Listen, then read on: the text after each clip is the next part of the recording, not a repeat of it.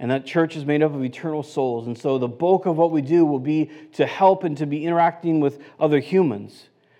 But nothing that we do should be because of other humans. It should be because it's what God's called us to do.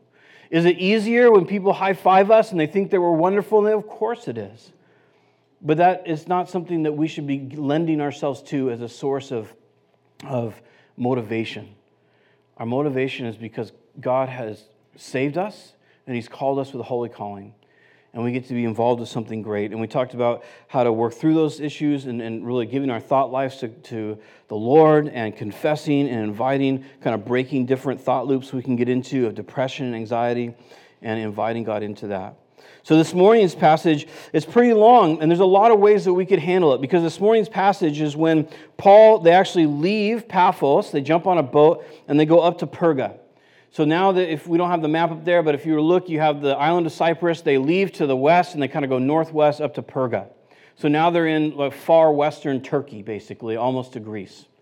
So there they are, and what's going to happen is they're going to go to a synagogue, and Paul is going to preach the gospel, and we'll cover that. But the difficult part about this passage is, one, it's very long, but it's all one thought. So I want to cover it all in one thought this morning. There's a lot of ways that we could look at it. We could look at what Paul shared with the Gentiles and the Jews, just the content of it, because in that content, there's great doctrine in there. In that content, there's great history in there. I mean, we could approach it from a historical point of view. We could approach it from a cultural point of view. We could talk about the great doctrine of freedom from the law that's in there. We could talk about all sorts of things, and it would take a really long time, and those would be profitable discussions. We could talk about all the prophecy, the quotes from the Old Testament that are in there that Christ fulfilled. So I'm honestly going to neglect most of that. Because each one of those things would probably be a week of Sundays worth of sermons. But what I want to focus on is to kind of continue, and instead of ideas about longevity in the ministry, to continue with ideas about ministering in the ministry, and how to minister to people, how to talk to people, how to be helpful to people. Because I think for ministering to people, there's some little tidbits in here and some clues in here that as we pick them out and we discuss them, that can maybe help us in our journey as we want to help other people, right? Having said that, why is it ideas? I want to, from the beginning, say this. Many times you might have read books or hear teachings, and this is the way you do it, and if you don't, you're wrong. Have you ever heard something like that? This is how you outreach, and if you don't outreach this way, you're wrong. Many of us may be familiar with the parachute, right? That when we're outreaching to people, it's like the gospel is like a parachute on a plane that's going down, and if you let them feel comfortable, then you're doing it wrong, and they'll take their parachute off, and all these different philosophies. So I'm not here to say anybody else is wrong. I'm here to say that when we look at the New Testament, we get some pretty cool ideas, and we can get some pretty cool examples about how two people that really seem to know and to love Jesus successfully ministered in the work. Does that make sense? So that's where we're at this morning. We're going to read and we're going to go through it. So if you're thinking to yourself, wow, there's a lot here and he didn't cover that, you are 100% right. So let's get stuck in. Acts chapter 13, verse 13. Now Paul and his companions set sail from Paphos and came to Perga and Pamphylia. And John left them and returned to Jerusalem. But they went on from Perga and came to Antioch in Pisidia. Now let me just make a note. That is a different Antioch. Okay, this isn't the first Antioch that they were sent from is about, probably 250 miles east of this Antioch. Does that make sense? Maybe 200 miles. This is just a different Antioch, so you can know that. This one, I should have made another map, or I didn't make that map. I should have had another one. But essentially, you have Antioch where they left from, and they kind of went down and around like this, and they went up, and now they're kind of circling back through Turkey. Does that make sense? So that's what's happening. So they get to Antioch, and he says there, on the Sabbath day, they went into the synagogue, and they sat down. And after reading from the law and the prophets, the rulers of the synagogue sent a message to them saying, "Brothers, if you have any word of encouragement for the people, say it." So Paul stood up and motioning with his hand said. Now we'll stop there.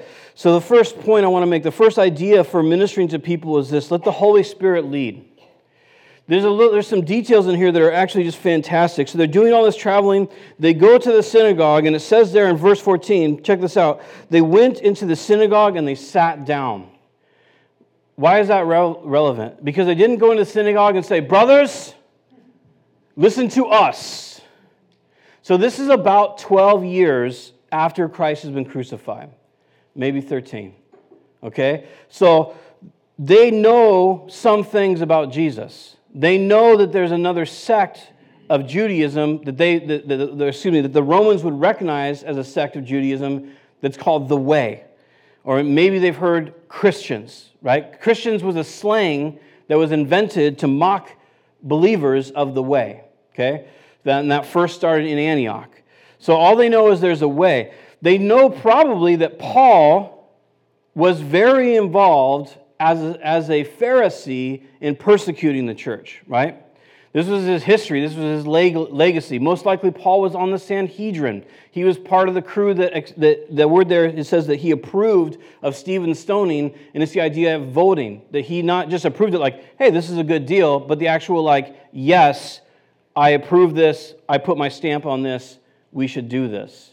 So it's not, Paul is widely known. Did they know him by face? No, I don't want to read too much into that.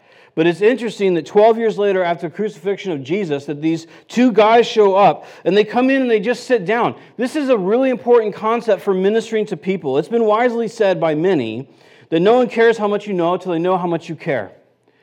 And we have to be careful as Christians, because we might know a lot, and we might love a lot, and we might want so much for people to hear what we have to say, not out of pompousness, maybe out of pompousness, not out of all sorts of weirdness, but just, I want you to be saved. I want you to be healed. I want you to know. I want you to be a follower of Jesus and all these things. We can want something so bad that we feel like we have to act. On top of that, there can be pressure from people outside that just say like, hey, if you're not doing this, this, and this, if you're not speaking the gospel this often, if you don't have this, if you don't have that, then you're inadequate and your ministry is pathetic and you're doing it wrong. And that's for between you and the Lord. Who you should talk to and when you should talk to them, that's between you and the Lord.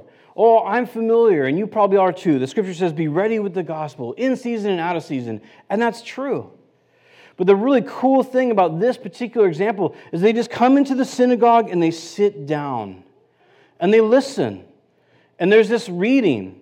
And then all of a sudden, somehow, they get a message. Now, this is really interesting, right? If you recall, when Jesus went into the synagogue, he just grabbed a scroll, he read it, he closed it, he read Isaiah, a quote out of Isaiah. He said, this is about me, and then he set it down. But Paul and Barnabas, they take this back seat, they sit down, and then somehow the people, the leaders of the synagogue, they get a message to them. Again, we don't know why. It seems that they would have just said, which seems to be normal synagogue etiquette, to just like say, would you like to share? Or really, realistically, that any guest, any male that was of adult age could stand up and share. So why is it they send a message specifically to Paul? We don't know. And Barnabas, we don't ultimately know. Maybe they were those who were followers of the way. Remember, the Christians, the church buildings, the first church buildings that we have recorded in history don't come along for about 200 more years. So they're still meeting in synagogues, they're meeting in homes, they don't have the Bible, they only have itinerant ministers. Who knows why that they did this? Maybe somebody's secretly a follower of the way, and the thing, whatever it might be, but they give them an invitation and they say, if you have something encouraging to say, then say it. And this is the second half of this.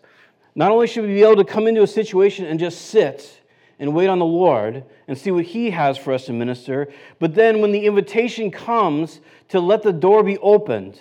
So this is a wide open door. They're in a synagogue, and Jews have said, will you please speak to us encouraging things? And so they get to stand up and they get to share. And one of the things when we're ministering to people is the idea that we have to have the invitation. Am I saying don't go 2x2 witnessing or don't do that? No, I'm not. I will say this, though. In my former church, we outreached every Thursday night at a farmer's market that had usually between 5,000 to 10,000 people at it. And we went 2x2 witnessing. There was probably about, 40 of us that every Thursday night we went 2x2 witnessing. We made questions. We did all this. And for all the, 11 years, 52 Thursdays, let's say I missed 20 of those, I talked to a lot of people, and so did all the people in our church. And we all had practiced presentations and all these type of things. And you would get people now and again that would accept the Lord or hear what you had to say or whatever it might be. And sometimes you wouldn't. And at the same time, we had an open-air preaching team. And this was really fascinating to me because I started on this open-air preaching team. And when we started, you would stand on a corner. And we're talking thousands of people walking by. And you would begin to preach the gospel. And when we first started, you'd get a crowd of 100 people. Easy. They would stop and they would listen to you. And they would ask you questions or throw things at you. Or, it was kind of a variance of responses. And then by the end, I would say about 7 years after I joined up with that, you would stand on that same corner or any corner and you would get 2, maybe. So they didn't care what you had to say anymore. You were just another voice, another somebody yelling or whatever it might be. So I'm not trying to diminish those things. I'm just speaking about my own personal experience. I would say in the literal thousands of people I preached the gospel to on those Thursday nights, I prayed with 2. Now maybe I'm just bad at it and I'm freely willing to admit that. But that's my own personal experience. So I think when we observe here the fact that there was an open door, that God opened a miraculous door in this synagogue to let Paul preach, I think that's important as we consider ideas for effectual ministry or ministering in the work, however we'd like to phrase that. And so they give him this open door and they get this opportunity to go in and to talk all about Jesus and give those encouraging words. I also think it's noteworthy that they asked him for encouraging words, and we'll talk about that too. Not that we want to shy away from the truth of the gospel or something like that. So verse 16, so Paul stood up and motioning with his hand, he said, "Men of Israel, and you who fear God, listen. And the God of this people Israel chose our fathers and made the people great during their stay in the land of Egypt, and with uplifted arm he let them out of it. And for 40 years he put up with them in the wilderness. And after destroying 7 nations in the land of Canaan, he gave them their land as an inheritance. All this took about 450 years.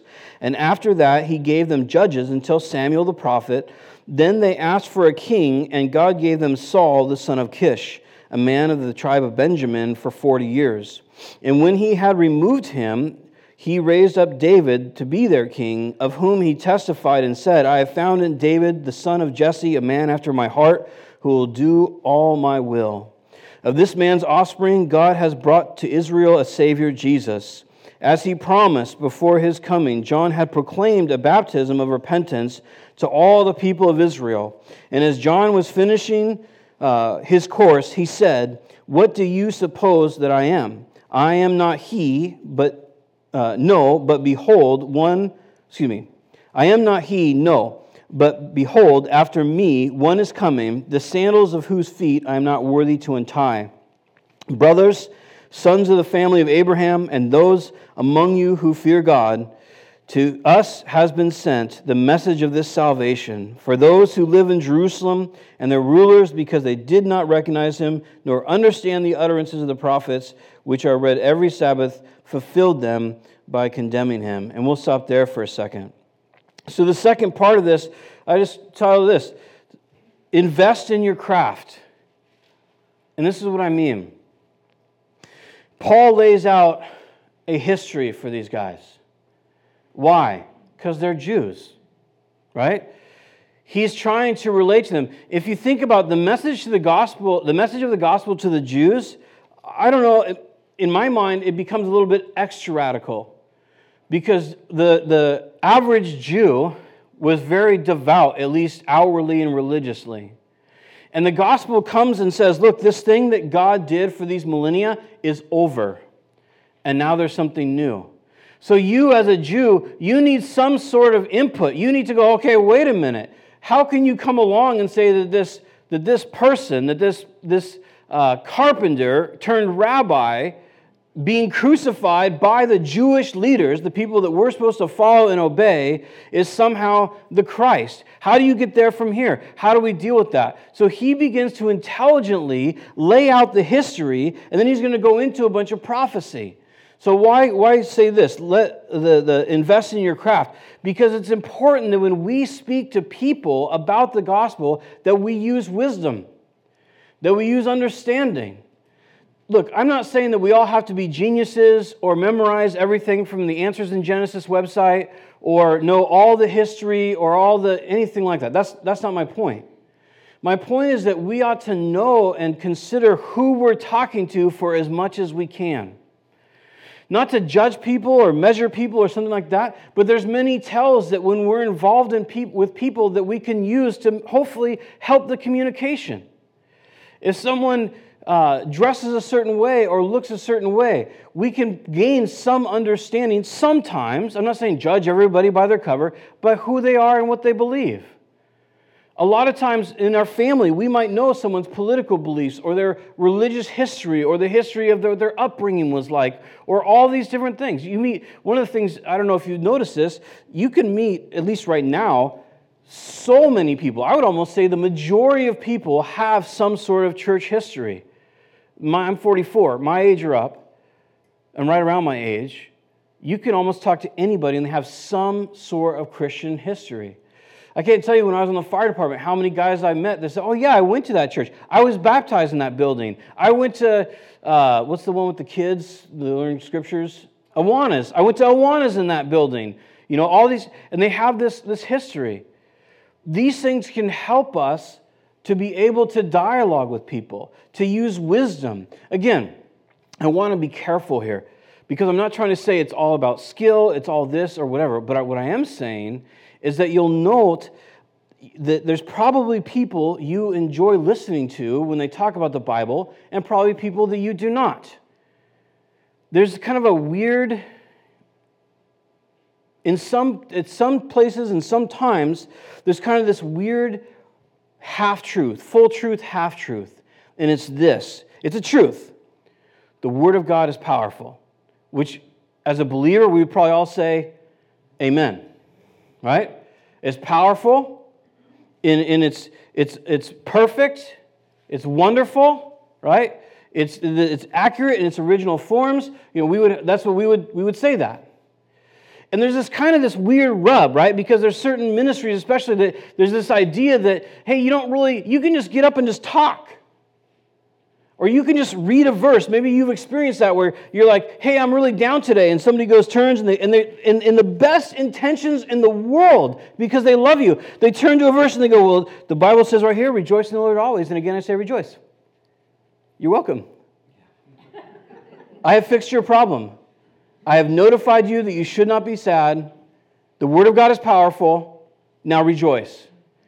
And you're kind of left like, well, I already had that on my fridge. And I still left not rejoicing. And we're weird too. We're broken. Sometimes we don't know why we're not rejoicing. Sometimes you ever felt depressed and be like, I don't even know why. I'm just down today. We can be depressed because we haven't eaten food. We're hypoglycemic. We can be depressed because life circumstances have happened to us. We can be depressed because we don't even know why. We can be depressed for some because we're eating the wrong food. There's like a billion reasons that don't fit unbelief into why you're depressed. And so this idea is very true that the Word of God is powerful, but we're told as believers to rightly divide the word of truth. We're told as believers to speak to people with wisdom. So there's a part of helping people that takes skill. And perhaps you've even known people where if you voice any kind of anxiety or depression or any kind of worry, it's just kind of this comeback with the verse comeback.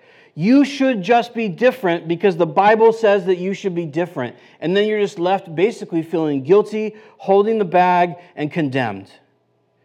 So there is an investment for you and I to be made. In this case, he goes through history and he's going to go through prophecy of how we can help people and help minister the Word of God. You know, in Ephesians chapter 6, I don't know, I wasn't here last Thursday, so I'm not sure if Luke covered it, but in Ephesians chapter 6, when Paul's talking about the armor of God to kind of battle against the principalities and powers of this world, against Satan, against our old nature, he talks about the sword of the Spirit, which is the Word of God. Are you guys familiar with that? And he says, and we have the sword of the Spirit, which is the Word of God. there's a little twist in there that I think is very important, because if we turn to John 1, and it says, in the beginning was the Word, and the Word was with God, and the Word was God. The word in the Greek is logos, or logos, which means the expression of a thought. And so when you read John, and Christ is the Word, He's the Logos, the idea is everything that God ever wanted to say and appear and for us to understand was all summed up in who Jesus is, what He did, and what He said. But when we come back to Ephesians chapter 6, the sword of the Christian, or the sword of the Spirit, in other words, the sword that the Spirit is using, that the Christian gets to wield, is the Word of God. That word is not logos. It's not the complete expression of who Jesus is and all that He did. It's rhema, which is used a few times in the New Testament. And the idea there is like a prophetic word, the appropriate word at the appropriate time. So just like someone can, maybe you've had experiences where someone can come along and they just whip their generic sword out and they're just like, rejoice in the Lord, brother. Amen. I'm going to get coffee. And there you are left feeling empty and abandoned, and all the emotion that goes along with that. And then there's been other times where somebody's come alongside you, prayed with you, shared something, and it was like, dude, that's exactly what I needed. That was a word from God for me. And they shared with compassion and kindness, and they were helpful. And that is, it is the Holy Spirit. It's the power of the Spirit, and it's the power of the Word. But it's the skill and wisdom of a believer that is listening to the Lord. And that's really important if we're going to minister to each other. Because we can't just go around waving a generic sword and think that we're helping people.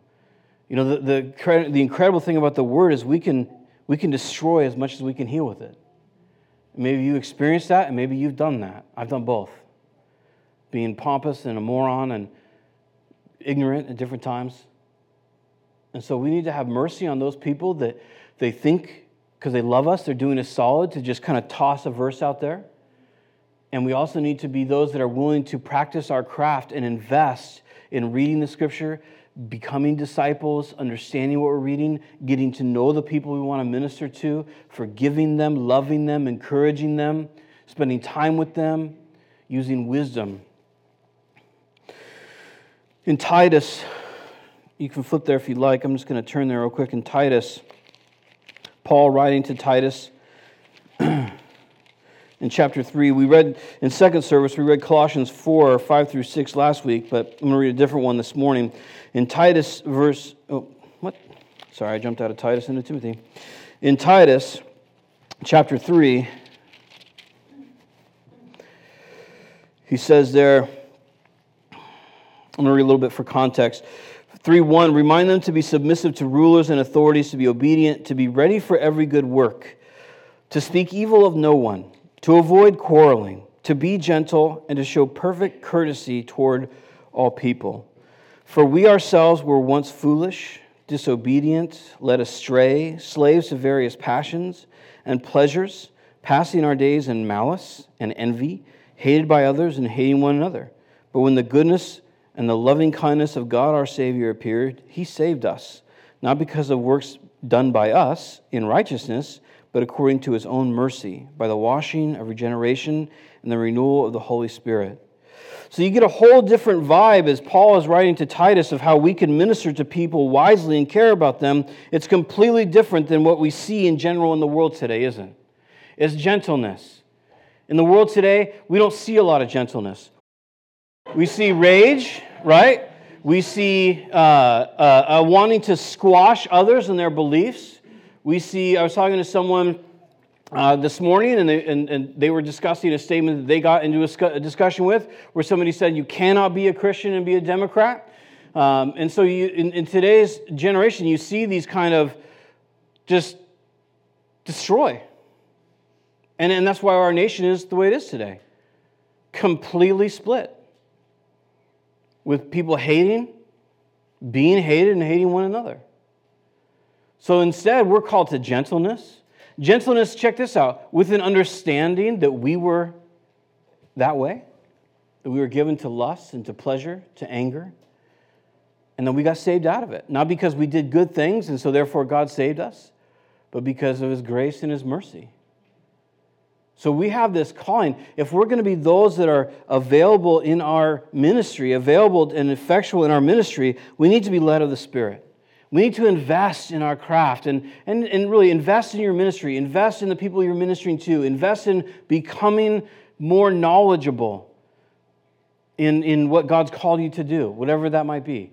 Invest in caring about people. Repent when you don't care about people. When you have ill thoughts, when you're not gentle, when you're judgmental, when you're ready to destroy. I'm not saying forsake truth. I'm saying that walk like Jesus walked. We'll keep reading. Verse 28, and though they found no guilt in him worthy of death, they asked Pilate to have him executed. And when they had carried out all that was written of him, they took him down from the tree and laid him in a tomb.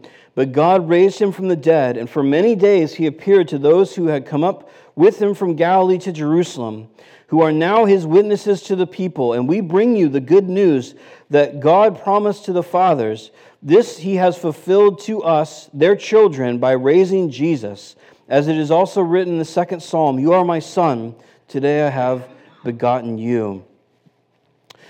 And as for the fact that he raised him from the dead, no more to return to corruption, he has spoken in this way, I will give you the holy and the sure blessings of David. And I'll pause there real quick. You can see that he's giving these prophecies, and we could spend time in these prophecies, and as a pro tip, I would just tell you, whenever you see a prophecy or an Old Testament quote, your Bible might have it in all caps, it might have it in brackets, there's different ways that different Bibles represent it. But when you see a quote from the Old Testament, to understand it in the New Testament, you should go and read it in the Old Testament and read all around it to gain its context. But here he's talking to Jews, so he's reaching back to the Old Testament, to the Old Covenant, and he's showing and trying to help them to understand that this is what the psalmists were talking about. So in light of the resurrection, he says, you're my son, today I've begotten you, which is interesting, because we're probably more often thinking that that's the day that Jesus was born, but this is actually spoken of his resurrection, a prophecy about that. That's fascinating, that he's talking about that he is the seed of David. And then verse 35, therefore he says in another psalm, you will not let your Holy One see corruption. For David, after he had served the purpose of God in his own generation, fell asleep and was laid with his fathers and saw corruption. But he whom God raised up did not see corruption. Let it be known to you, therefore, brothers, that through this man forgiveness of sins is proclaimed to you, and by him everyone who believes is freed from everything from which you could not be freed by the law of Moses. Beware, therefore, lest what is said in the prophets should come about. So the third thing is this: bring people good news. Bring people good news. There's a lot of gospels that get shared out there that's really bad news. The homosexual gospel, for some reason, is a special one. And it's always this idea that we want to qualify the gospel to homosexuals. Christ died for your sins, but just know this, you can't be gay after you get saved. We don't do that to anybody else. We don't go to gossips, malicious gossips, and say, hey, here's the thing. I see you running your mouth all over town. I see you destroying lives. Here's the gospel, but if you get saved, you can't gossip anymore. If you do, you're out of the church. You need to know that. So we need to just bring good news to people. We're not faltering from the truth. All have sinned and fallen short of the glory of God. Every last one of us, we can say like Paul, there's nothing good that dwells in me, that is in my flesh, except Christ. The gospel is equal opportunity, and it's freedom, and it's grace. And that's the freedom he shares with these guys. There's no qualifiers. There's no little fine print that says, with specific sins that we don't like, that we say, if you do this, then no. It's just, this is the gospel. It's the good news. And he shares it. He says, and he goes through and he says, Christ died. He was the seed of Abraham. He was the seed of David. When David prophesied that you wouldn't let your Holy One see corruption, he wasn't talking about David because David died and saw corruption. He was talking about Christ, who is his lineage. He goes through this whole thing and gives us amazing good news of the gospel. Are we saying don't talk about sin? No. We're not saying that. I'm saying is that when God presents an open door, when we sit down and someone sends us a message and says, hey, why don't you share something, you have something encouraging? when we're exercising wisdom and we're dialoguing with people, most of those people don't need a thumb on them. Most of those people don't need, to hear. Is the sin the bad news of the gospel? Of course it is. Should we help people to find freedom and that from their sin? Of course we should. But we're to do it kindly and gently and helpful. You might have noticed from your own life, when someone comes and just sticks it to you, how do you respond to that? If someone walks up to you and just says, you're a dirty, rotten piece of junk, but God had mercy upon you, so, I guess you can get saved as long as you don't continue to be a dirt and rotten piece of junk afterwards. Are you interested? How do you respond to that? Not very well, typically. Most people know that they're messed up, but they're just like us, and that they don't want to admit it. Our job is not to convince people that they're messed up and they're hopelessly lost. They already know that. It's why they sent you an invitation. It's why they came to church. It's why they've allowed you to speak to them about something. The Holy Spirit lead you in when you need to bring someone's sin up. That's between you and the Lord. And there's definitely a time where that might need to be done. All I'm saying is that Paul doesn't sit down and make a layout of sins as he's giving the gospel. But he makes the point, you can be free from your sin. And as we're talking about this, bring good news that the gospel brings freedom from sin. This is the best news in the world. It's what makes the gospel so wonderful. It's what makes it worth talking about. It's what makes it and sets it apart from any other news that's in the world. Is the fact that what happened at Calvary is that Christ paid the penalty for our sin. The whole penalty. In fact, Paul would go on to write an entire letter to the Romans about this, but he says very eloquently and wonderfully and definitively in Romans chapter 3. In Romans chapter 3 and verse 19, he says this, "Now we know that whatever the law says, it speaks to those who are under the law, so that every mouth may be stopped, and the whole world may be held accountable to God. For by the works of the law, no human being will be justified in his sight, since through the law comes the knowledge of sin. But now the righteousness of God has been manifest apart from the law, although the law and the prophets bear witness to it. The righteousness of God through faith in Jesus Christ for all who believe. For there is no distinction, for all have sinned and fallen short of the glory of God." He's speaking of Jews versus Gentiles there. "And are justified by His grace as a gift through the redemption that is in Christ Jesus, whom God put forward as a propitiation." A propitiation is a fancy Christian word for the exact right payment by His blood to be received by faith. See, he gives this message to these people, and it's just fantastic because to Jews, he's saying, verse 38, "Let it be known to you, therefore, brothers, that through this man forgiveness of sins is proclaimed to you, and by him everyone who believes is freed from everything which you could not be freed by the law of Moses." One of the fascinating things about the law of Moses, the sacrificial law, there was no sacrifice for iniquity. No sacrifice for sin, like a deliberate rebellious sin. So which is interesting because there were sacrifices for theft, these different things. But there was some there's an idea in the Old Testament of iniquity when you just flat out just say, no, I know what I shouldn't do, I don't care what I shouldn't do, I'm rejecting God and His influence into my life, and I'm doing this. There was no sacrifice for that, which is very interesting. And so there's certain things the law could not free us from. The law says that it blotted out sin, that the sacrifices, the blood of bulls and goats, it blotted it out, it smeared over sin, it covered it for a time. In other words, when the Father looked at the sin, He saw that there was a sacrifice made by faith, and that blotted out sin. There was still faith involved. It wasn't just the religious activity of making a sacrifice.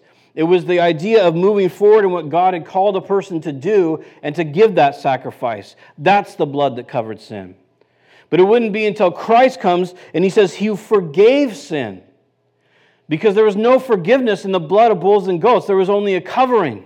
So all the Old Testament believers, Jewish believers, they looked forward to when Christ would come.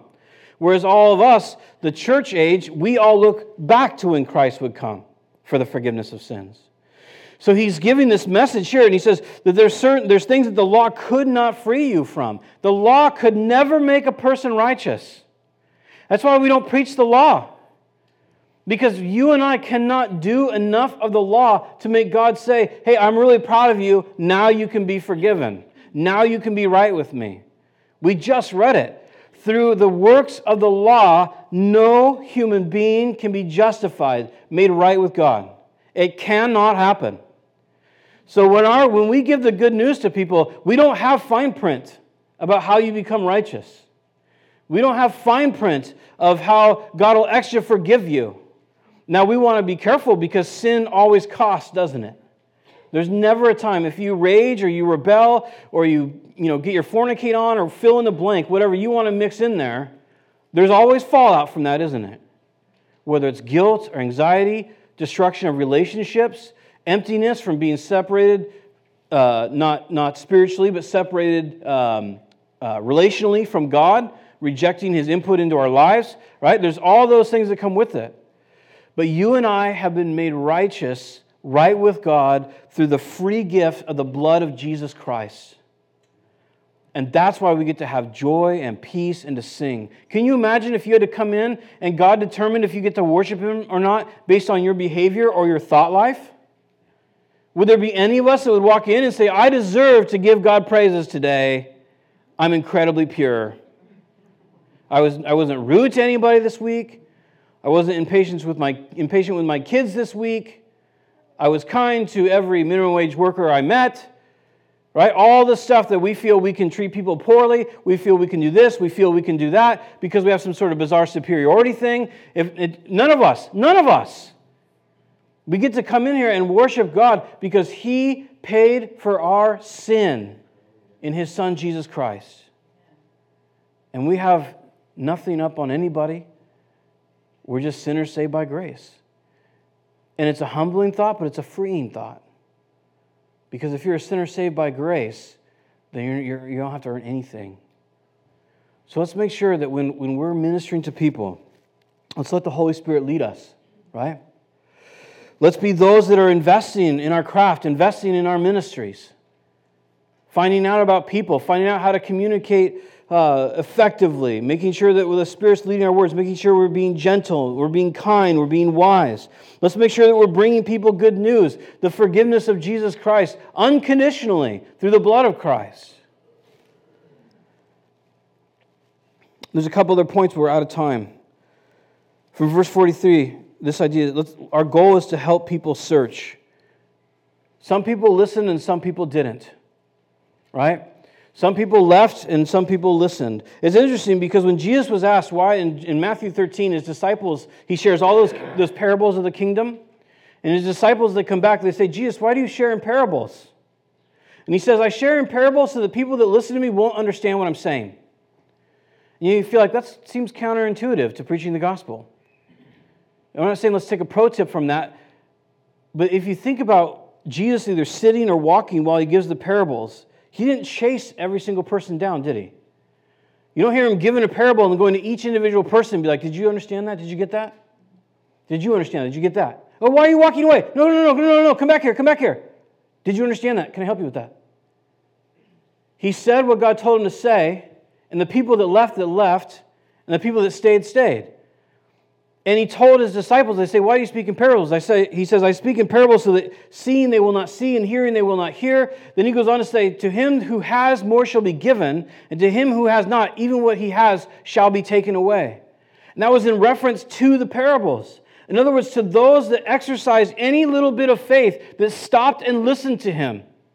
Those who exercised any little bit of faith, like the disciples that said, we don't know what you're talking about. Isn't that interesting? The disciples were like, we don't understand these parables. We're like, the sower and the seed. It's an agricultural community. They know exactly what He was talking about. Clearly, He was speaking so that everybody understand Him. No, they had no idea what He was talking about. They even said, we don't know what you're talking about. Can you explain this to us? And He says, to him who has, more shall be given. In other words, you exercised a little faith. Now I'm going to tell you. He says, now for you is to know the secrets of the kingdom of heaven. And he reveals it to them, and He talks to them, and He develops them. He says, but to the ones who have not, even what they had, which was the parable that they walked by listening to, shall be taken from them. And that's the ultimate fulfillment of the sower and the seed, right? The seed falls on the hard pack, and those are the people, they have hard hearts, and they just walk away, and then Satan's able to grab the seed. So how does that affect our ministry? There's going to be people that care and listen, and there's going to be people that do not care. There's a great teaching, if you want to look it up, it's on YouTube. It's called 5 People That You Can't Help. It's a fantastic teaching, actually.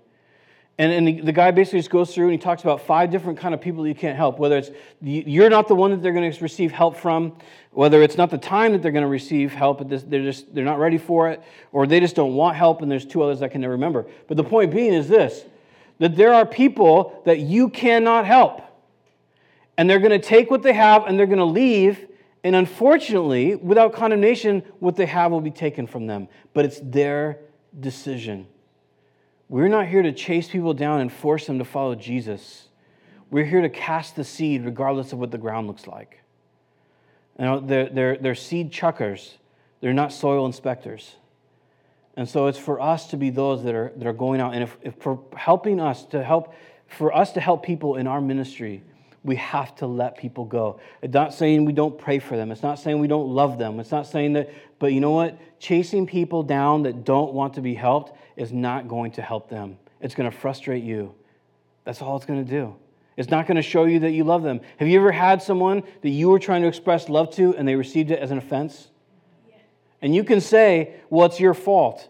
Maybe it is, maybe it's not. Or, instead of blame, we can change the way we love people to show them that we do, to help them receive it in a way that they can. And we won't go into it, but the last one is, and I kind of covered it, is know when to say and when. Because in verse 52, he says this, verse 51, but they shook off the dust from their feet against them and went to Iconium. So some of the Jews rejected them. And 52, the disciples were filled with the Holy Spirit and with joy. And so in this last part, sometimes you got to know when to say when, and you dust off your feet and you go. But the cool thing is, and this is another point, our teaching is never to get people to follow us. Because even when they left, the disciples were filled with joy and the Holy Spirit. Our ministry is to always point people to Christ, always point people to be led by the Spirit. We never want people to be like, oh, Vicar, what do you think, James? It's fine to get opinions and ideas and counsel, but our goal is never to bring people to ourselves. Our goal is to point people to Christ. So there's hopefully some things in there that can help you to work through and to figure out how you can be involved and help other people in your ministry. Again, this isn't the definitive way that everybody has to do it this way, or else they're terrible human beings and going to hell. We're not saying that. We're saying these are just ideas that we've pulled out that seem to work by Paul and Barnabas as they were led by the Spirit. Let's pray. Father, thank you for your kindness and the example that we have of the saints that went before us. Lord, thank you that you want to reach the community, and you've decided to use human beings to do that. Lord, I pray that you would open our hearts and our minds to hear your word, to hear your call in our lives, so that we would walk with you and serve you. Lord, we confess sometimes we neglect what you have to say. Sometimes we don't esteem it as being worth much. But we want to repent, and we want to listen to you. Would you please speak to our hearts and lead us? And we ask this in Jesus' name. Amen. Hey, God bless you guys.